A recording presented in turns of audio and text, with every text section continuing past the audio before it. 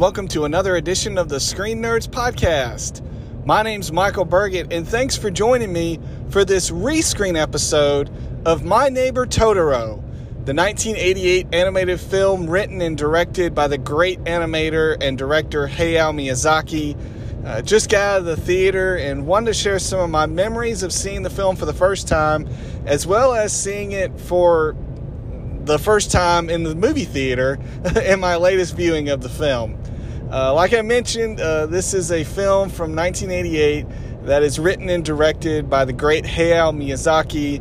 And to give a brief synopsis, if you have never seen the film or don't remember it, it's basically the story of two sisters, Sasuke and Mei, who go along with their father to move to the countryside in Japan to be closer to their mother, who is dealing with an illness, and she's hospitalized, and so they move closer to be with her. And so they encounter both the everyday life as well as the fantastical life of the countryside, which includes meeting a forest spirit by the name of Totoro.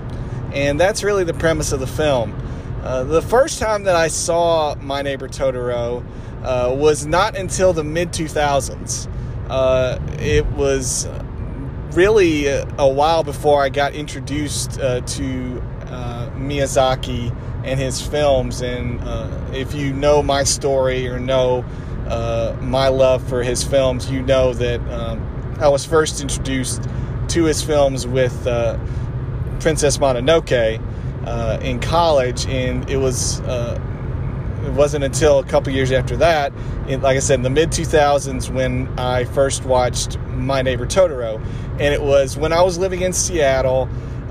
Disney had gotten the distribution rights in North America to the Studio Ghibli films and began to re-release them and with new English dubs, and was putting them out on DVD. And so, as a way for me to catch up on his films, I began renting them from the Blockbuster that was in Seattle there, in the neighborhood where I was living in, and was binge watching a bunch of Miyazaki films, and My Neighbor Totoro was one of them. And so that was the first time that I got introduced to this film, and I fell in love with it.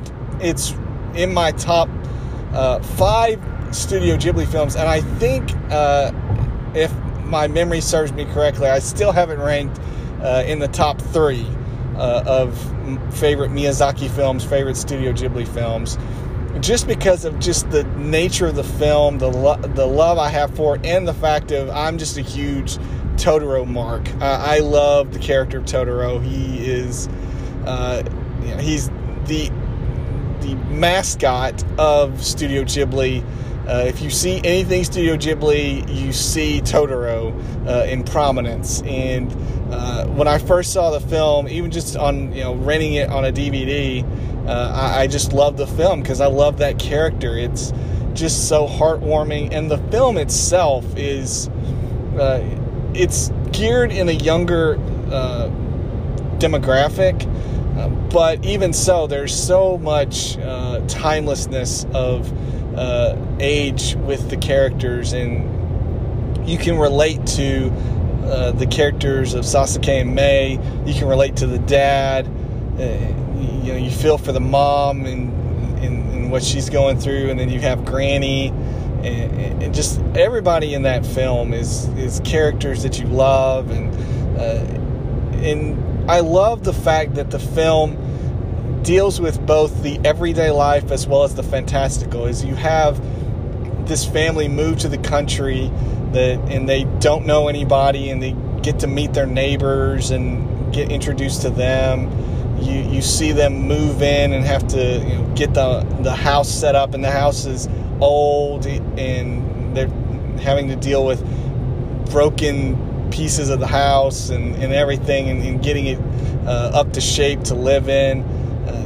And you have dealing with family members that are sick, and the stress that puts on family, and and you have the dynamic of the sisters and siblings and how they relate to each other. And then you also have the fantastical of the soot sprites to the cat bus to Totoro himself.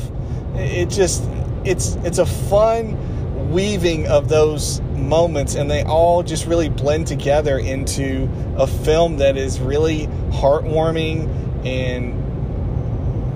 and timeless. Like I said, it just really feels like a film that makes you enjoy life. And I think that that's one of the cool things about Miyazaki-san, is how he can write characters and write stories that can both be fantastical and dreamlike, as well as deal with real emotions and real life situations, and just weave it in together in such a timeless way. And this film really does that in such a good way of showing that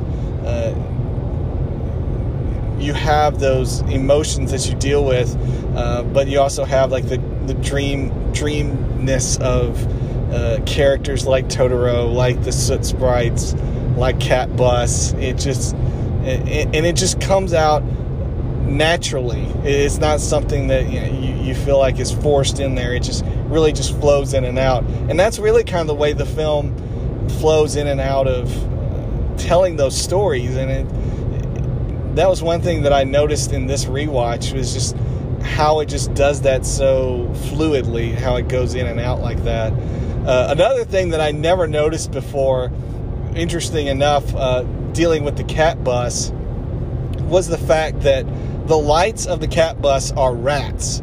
So it's like you have the cat, who is the bus part, and then you have the lights on the cat bus are rats. So like the lights at the top of the bus, the lights on the back, the brake lights, they're all cats. I mean, they're all rats on the cat. So I don't know why I didn't notice that before, but I noticed it on this rewatch, and it was just kind of startling in a way. The music, it feels very late 80s, because this film, like I said, released in 1988. So I definitely can feel the 80s vibe to the music. There are definite late 80s tones in the score, which I'm, of course, all for that, but it definitely dates to that. But at the same time, the animation is so timeless. And you see the characterization of characters, and you can tell that it's a Miyazaki film because of that, because you see the way that everyone is drawn, like the humans are drawn. You see that definitely in a lot of his later films, for sure, like Howl's Moving Castle, Princess Mononoke, even such like The Wind Rises. Like, you can see that animation style is a hallmark of his, and it translates throughout the decades. I love this film, and like I said, it's in my top 5, top 3 of Studio Ghibli films of all time. And just to be able to rewatch this film again, and to see it on the big screen, because it's one thing to just watch it on a television, but to be able to watch it and see it on the big screen was so good. To see huge Totoro on a big screen was so cool, and really just enjoyed it a whole lot. And I'm so glad to have been able to get the opportunity to watch this.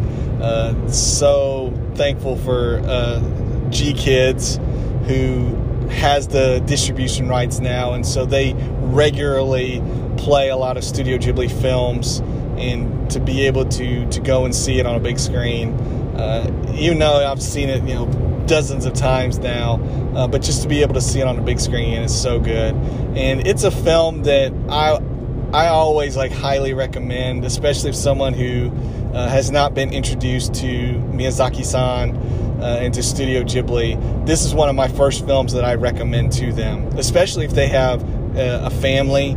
I feel like that this film is one of the first ones on my list to say, if if you have kids and you want to introduce them to Studio Ghibli, this is one that highly is recommended from me because of the two sisters and how they interact, and then just Totoro himself. He's just super fluffy and stuffed, and I always like to say he's a mix between a bear, a cat, and a panda, and you kind of smush them all together, and that's kind of what Totoro is. But I love this film. It's a great film. I'm super glad to be able to rewatch it again and to see it on the big screen. And yeah, so that's my thoughts on rewatching Totoro, My Neighbor Totoro. I'd love to hear your thoughts if you've seen this film, if you've had a chance to watch it on the big screen. Love to hear your thoughts on this film or any film that you've been checking out of late. You can let me know your thoughts anytime by email, screennerdspodcast@gmail.com. You can always find us on Twitter @ScreenNerdsPod and tweet your thoughts there. You can also find us on Facebook. Just search out Screen Nerds Podcast and like the page there and share your thoughts. And if you get an opportunity, please rate and review and subscribe to the podcast, whether it's on Apple Podcast, Spotify, Stitcher, Google Play, Good Pods, Castbox, Amazon Music, wherever it is that you get your podcasts. Would really appreciate it if you leave a review, a written review, leave 5 stars hopefully, and just share the podcast. Let others know what we're doing here at the Screen Nerds Podcast, celebrating film, loving film, and sharing film with others. That's what we're all about here at the Screen Nerds Podcast, and glad you're here and glad you're a part of the community, and hope you let others know and let them come in and be a part of the community as well. So again, thanks for joining me for this ReScreen episode. My name is Michael Burgett, and we will catch you on the next episode.